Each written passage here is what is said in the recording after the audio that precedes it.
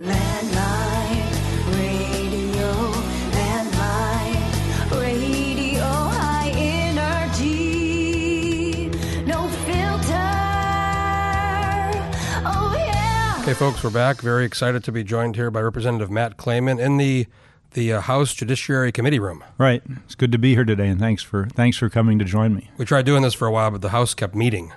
You guys kept having your meetings. Well, sometimes the people's business, we need to take care of things. We're here. You're the chair of the House Judiciary Committee, which you were last year as well. Last 2 years, that's right. Last couple sessions, which that was kind of a topic of kind of a lot of energy going on in that committee. Right. You were kind of the topic of conversation a lot by some of the top, the things being discussed. So. Well, the things discussed, but as you probably remember from watching, I was kind of surprised to learn it myself, but according to people who watched the 360 North Legislative TV, it was the most popular show on legislative TV by a wide margin. Yeah, well, and there was also a good skit about it last year. I don't know if you saw it or not, but it was... I didn't see the skit, but I heard good things about the skit. It was quite funny. Yeah.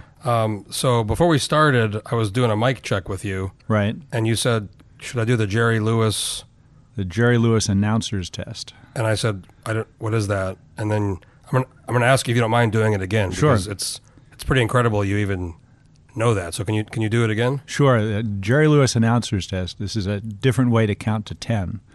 1 hen, 2 ducks, 3 squawking geese, 4 limerick oysters, 5 corpulent porpoises, 6 pairs of Don Alverso's tweezers, 7,000 Macedonians in full battle array, 8 brass monkeys from the ancient sacred crypts of Egypt, 9 sympathetic, diabetic old men on roller skates with a marked propensity for procrastination and sloth, 10 lyrical, spherical, diabolical denizens of the deep whose hall stalled around the corner of the quay of the Quivery all at the same time. That's amazing. That might be the most fascinating thing ever said on landmine radio by a representative. Well, I appreciate that respect. So that's you said that's all the sounds? All the phonetic sounds. Wow. So that's great. So you've been in the legislature. This is is it third or fourth? This is my third term, beginning of my 5th year. Okay. So before this, I want to talk a bit about your kind of history. You're a lawyer, which is apropos being the chair of the Judiciary Committee. Right. So let's talk a little bit about your legal background and then also your time you were on the Assembly and you served as mayor for a while. So sure. So I actually first came to Alaska in 1980 to work in a mining camp, and then a few years after that I went to law school, attended law school at the University of Texas, and then clerked for a year in the federal court in El Paso.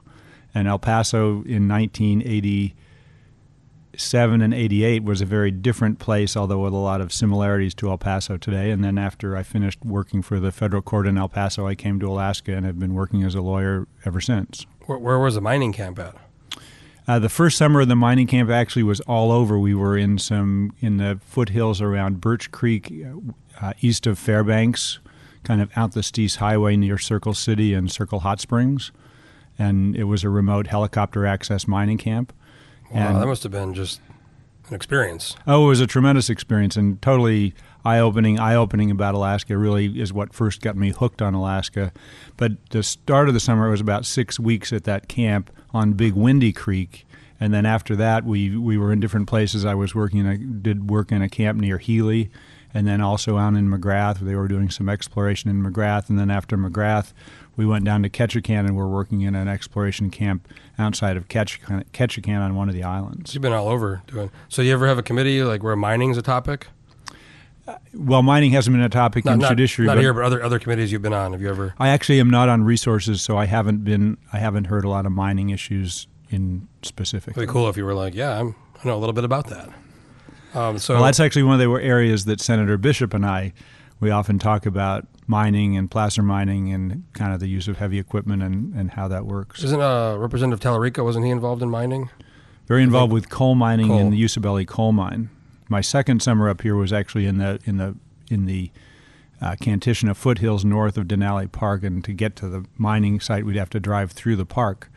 And so that was my placer mining experience, and that was 1982. So did you grow up in Texas or? Grew up in Texas. See, I'm from New Mexico, so it's at El Paso, which is kind of close to Las Cruces. I grew up in Albuquerque. Okay. We used to go, back when it was kind of less dangerous, we'd go to Juarez, growing up and on the weekends or something, and It was always a lot of fun. Oh yeah, and that was common when I was living in El Paso. That was a favorite dinner excursion. You'd go across the border to Juarez, Yeah, and it was really fast to go south. There was little restriction to cross south, and even in 1987, 88, there wasn't a whole lot slowing you down to get back across the border going north. But I think now a lot fewer people cross the border. It's a lot to go dangerous to with the cartels. We went there back when I was 18, I guess back in 2002 or 3 before I graduated high school. We would go there with our friends. We were 18. You can drink in Mexico at 18, so you can go over there and have a beer, and it's kind of fun. But now, yeah, I think with the cartels and the violence, the traffic has gone way down. But fun place. Yeah. Fun town. Well, actually, in the world of different things that you can do in El Paso, the judge that I worked for had a real fondness for horse racing, and so he and really? There's a track just Sunland Park that's just west of El Paso, actually in New Mexico, because horse racing isn't legal in Texas. Yeah, I'm familiar with that. So Sunland Park, and he and I would sometimes see each other on Sunday and Saturday afternoon going to the races to watch the horses run, and then sometimes you couldn't bet on races that weren't in New Mexico, but in Juarez you could go across the border and bet on horse races like in the Kentucky Derby and the Belmont Stakes and the Preakness. And so he would sometimes say, any chance you're going to Juarez this weekend? Because if you are, maybe you can go put a bet on the Kentucky Derby for me. Oh, that's awesome. But I wasn't that committed to horse racing to go across and just bet on those races. Another level of commitment. When I was in Australia, I spent a year in Australia in 2017, and horse racing is just huge there, and greyhound racing. So every pub you go to, almost every pub, they have TV screens and they have the computers, and you can bet, and it's all the races in Australia, but it's races like all over the world, right? And they're all kind of on the screen, and you can bet, and it's a big kind of horse racing culture in New Mexico too. Yeah, and the horse racing is kind of a thing. Yeah. So you came back, you went to law school, and you liked Alaska from the mining experiences, and exactly. Wow, that's kind of like me. I moved here in 2004. I was 19. I'd never been here, but it appealed to me, and I've been here ever since. Was a couple of trips to Australia, but right. Once you come here, it's a very encapsulating place. Oh, it's the center of the universe as far as I'm concerned. So you started practicing law right away, or were you doing? Yeah, I came up and started practicing law in 1988, and continue to practice law today. And you were with I think Lane Powell for a while, because my friend Margaret Stock used to work there. Right. So when I first came to Alaska, I worked for the public defender here in Juneau, and worked for the public defender for a few years, and then after that, I eventually opened my own firm and ran my own firm for a short period, and then I went to work for a firm called Preston Gates and Ellis. That's now it's called Preston. Actually, now it's called K&L Gates, but at the time it was called Preston Gates and Ellis. So you were doing legal stuff, and at some point you said, I want to run for the assembly. Exactly. What made you want to do that? Well, I'd been involved in public policy concerns, and I'd volunteered on campaigns over the years, because I really think the public process is vital, and that we really need not just candidates, but the public to be involved in who we have for elected officials and what kind of things matter to the public. And so I'd been involved, and people would sometimes say, why don't you think about running? And in some ways I was somewhat reluctant to run. In other ways I was really quite interested, because I thought I might be able to be kind of a good voice of kind of a fair process, and try to help balance competing interests in the whole process of legislating.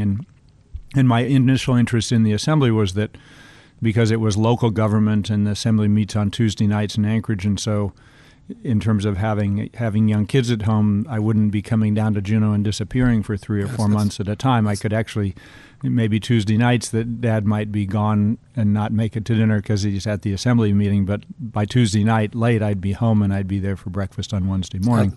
It's not the 2017 6 months in Juneau, or 7, whatever, what was it, 200 days or something? Right. But even in the assembly, I go to the meetings, and a lot of my friends are on there, people I know, and I mean, there's a lot of the committee meetings, and there's other. It's not just a Tuesday meeting, right? There's other stuff happening kind of during the week. And there's work sessions you need to attend, and you need to attend to constituent interest, but it's just a very different you're in Anchorage. Dynamic, because you're home every night. Did you win your first race? I didn't. I ran my first race. I ran against Dan Sullivan. He was then an assembly member. Oh, and he was running Mayor for his. Dan. He wasn't Mayor Dan then. He was another assemblyman, and he ran. It was up for his third term, and I ran against him, and he won that race.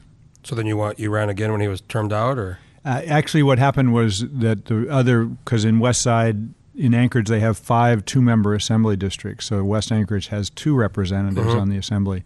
And so the person that was serving in the other seat didn't run for re-election 2 years later. So in 2007, I ran and won election to the assembly.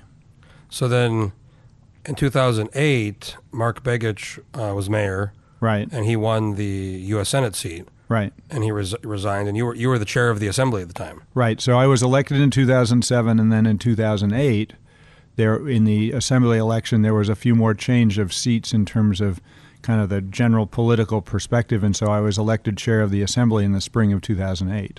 Because the assembly historically, I mean, at least I moved here in 2004, was always, for a long time, it was very kind of more conservative, I guess you'd say, and now it seems to have kind of gone more progressive, but you were kind of in a kind of transitional period, or? Well, actually, that really was one of the key points in the transition. Was when we went from I think a kind of a 3 more progressive and 8 more conservative in the assembly in the election of 2008. That changed to 6 more progressive and 5 more conservative, and so that coalition of 6 is what is the majority in the assembly that led to my unanimous election as assembly chair.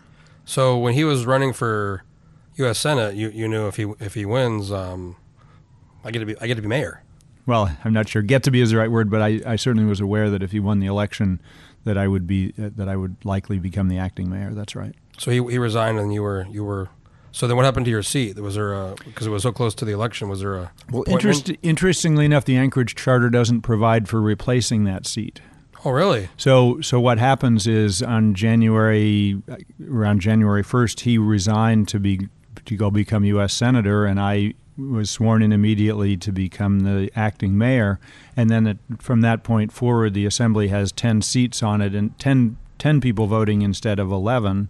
And then after I was unsuccessful in running to be elected mayor, then my term as acting mayor ended when Mayor Sullivan was sworn in, and then I went back to the assembly. So my term on the assembly was actually about a little over 2 years on the assembly, then 6 months as acting mayor, and then another 6 months approximately on the assembly. Oh, so you went back to your seat. Oh, okay. I didn't think about that. Interesting. Yeah. It's just the way the charter operates. Well, that makes sense because, yeah, if you don't end up, if there's a new mayor, if you didn't run or if you lost, or then you need to go, it makes sense. So after that happened, you kind of totally went from the assembly, moved into the mayor, you just became mayor. Right. Whole different, wow. Right.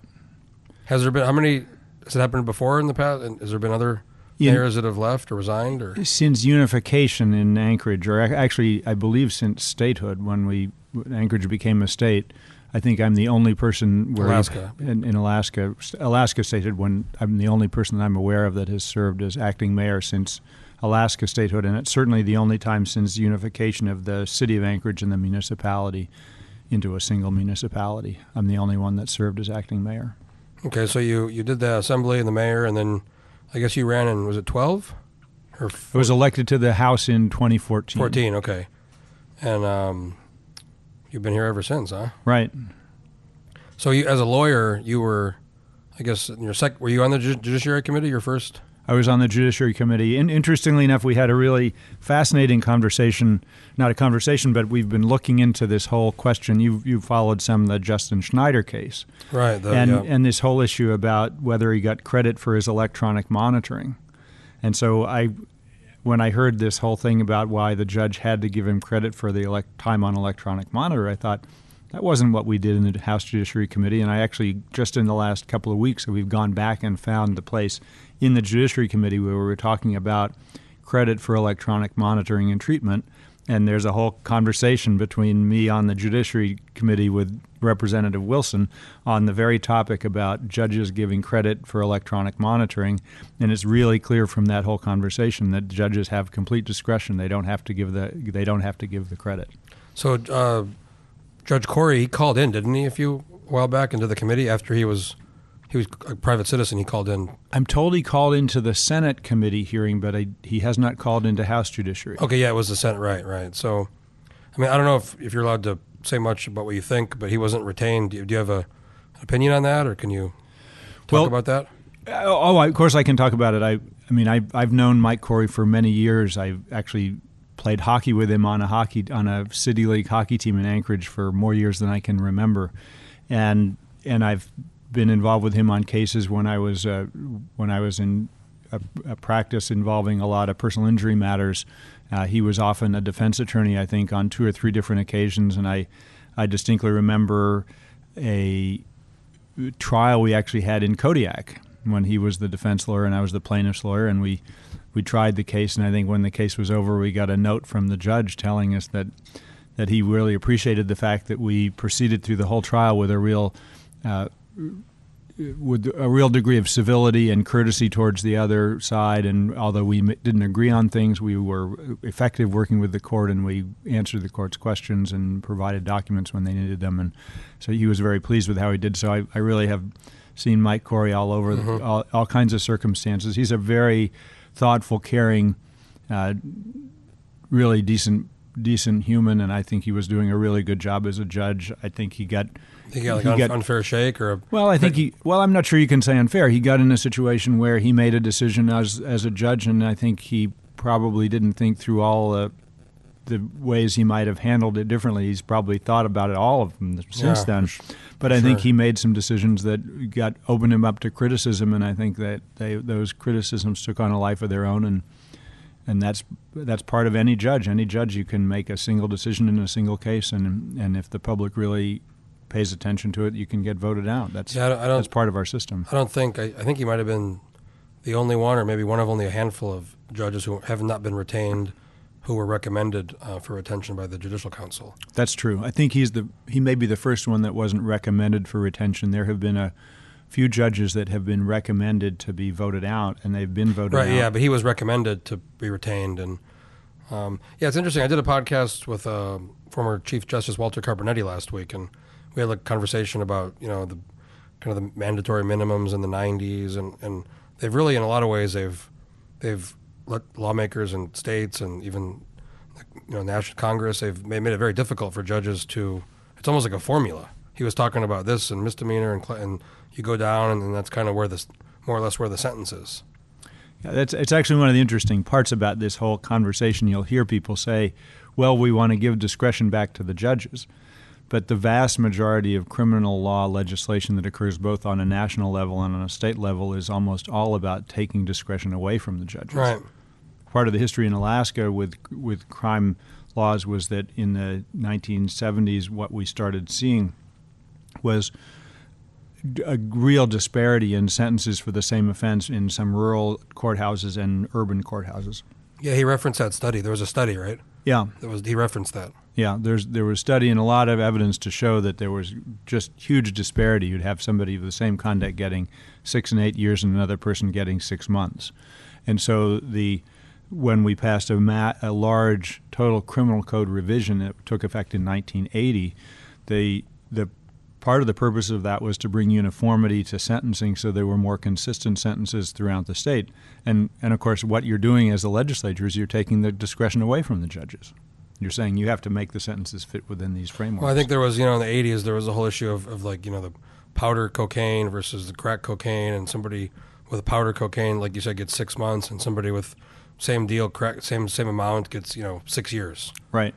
And but it seems like the pendulum went so far to the other side with these mandatory minimums and the 3 strikes, and we don't have 3 strikes, or do we?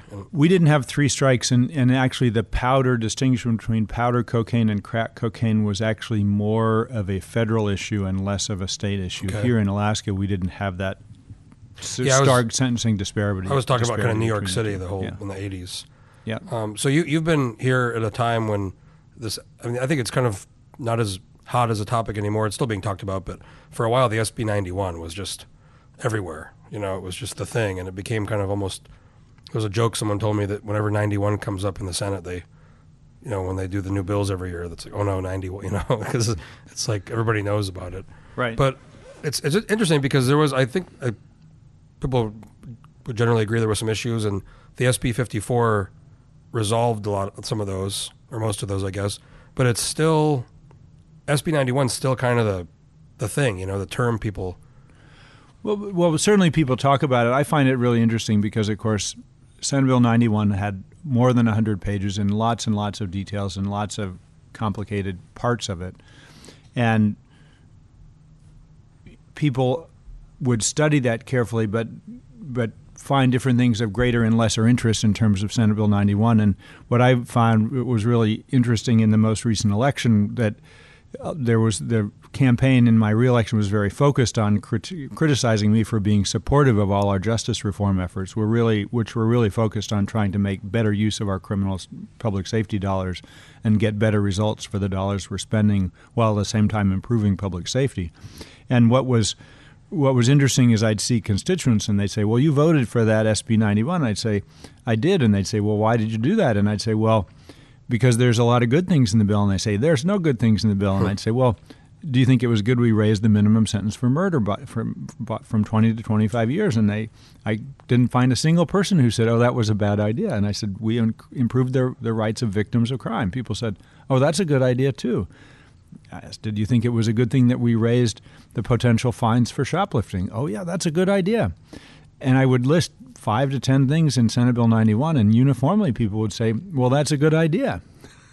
Yeah, it almost just became a weird, sometimes it happens where something becomes a symbol Right. of, the car thefts or the other kind of problems, and then everybody just said, well, this is because of this. Right. And, I think there was other things happening with, the drug usage and, the economy and Right. different factors. But so the 54, that was 2017, right? I think was that, or 20? Yes, 2017, you're correct. Okay, and that... This is a memory test. Was it 18 maybe? Was it? No, 17 was 54. Okay, and that basically dealt with some of the, I think, was it the people kind of what they call catch and release, I guess, that's the term people were using. It dealt with a number of different issues. Actually, the complaint of the so-called catch and release was actually addressed in House Bill 312, which is the bill we passed last year, which was a bill that I sponsored. So right now, there's a lot of, the budget got passed, so there's still a bunch of, I guess there's some constitutional amendments. Right. And that's something you guys are going to look at pretty close in the Judiciary Committee, right? We certainly can take a look at those. My sense is that there aren't the votes in either the House or the Senate to get to the 2/3 that would be needed to put a constitutional amendment on the ballot. Yeah, I've talked to a lot of legislators, and I think you need, 27? 27 in the House and 13 in the Senate. 13 or 14 13 or 14 in the Senate. And then it goes to the... So do you know, I'm just put you on the spot here, but when was our last constitutional amendment? Have we had any, or... If you don't know, the last one, it wasn't an amendment, but every 10 years there is a requirement under the Constitution that there be a question about whether or not we should call a constitutional convention. That's been up in the last 3 or 4 elections, and that was voted down by a pretty large margin. I think when that comes up, the concern to a lot of people, the concern I hear from some people is, you open that up for one reason, it could all of a sudden open up a whole bunch of other things. I agree.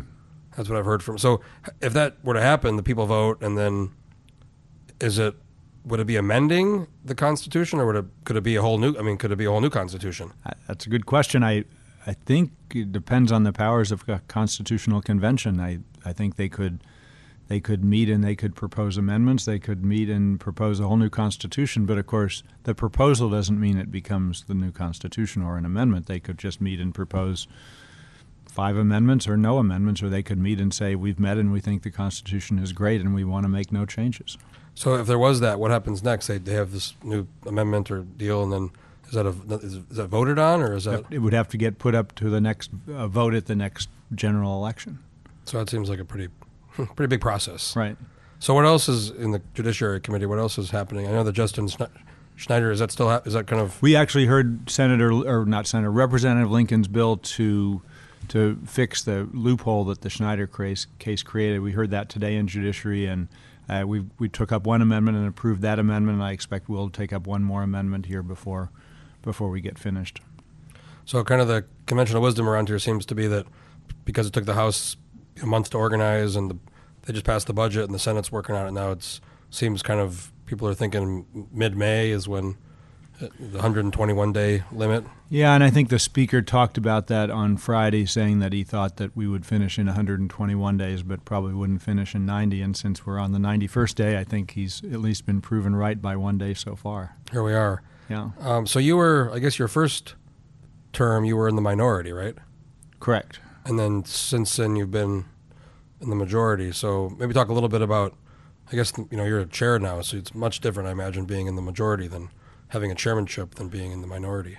It's different being in the majority, and it's, you still have to work hard to get legislation passed. You have to spend a lot of time talking with your colleagues. It's not one of these things where you just walk in and say, well, I'm in the majority and let's pass this bill. Mm-hmm. You still really have to work and meet with folks and convince folks that what you've got is good legislation and it's good for Alaska.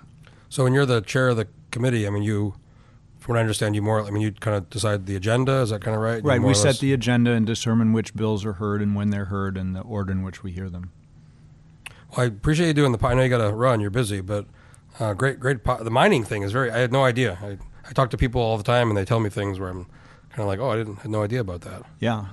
I first came up here to work in a mining camp. And do you still do law now, or are you kind of just doing this? Oh, I'm still practicing law. I actually have gone just recently. I was at Lane Powell until the end of 2017, and in 2018 I started working in-house as a general counsel to a small timber company. So when you're up here, do you kind of just say, hey, I'll be back when I'm done? Well, they have different issues, and of course the law stuff doesn't always require me to be in the office, and so I can do a lot of stuff remotely. So more often than not, when I'm working on law stuff during the course of the legislative session, it's on evenings and weekends. So you're still working, you're still doing your regular job when you're in the... Right. Wow, it must... But it doesn't interfere with my getting work done on legislative matters. I really make sure that I take those things up in the evenings and on weekends when I don't have legislative hearings and legislative commitments. Do you go back to Anchorage a lot, or do you kind of just try to get back as often as I can? That's kind of the informal agreement I have with my wife is that our marriage is really one of the most, if not the most important relationship in our lives, and part of paying attention to that is we make sure we see each other as often as we can. She was here this past weekend, and I'll be going home for the Easter weekend, so we do our best to see each other as much as possible. That's right. That's coming up this weekend, the kind of long Easter weekend. So yeah.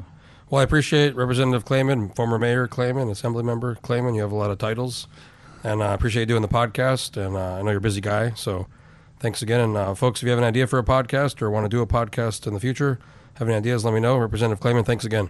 Thanks again for having me, and have a great afternoon. Thank you, too. Appreciate it.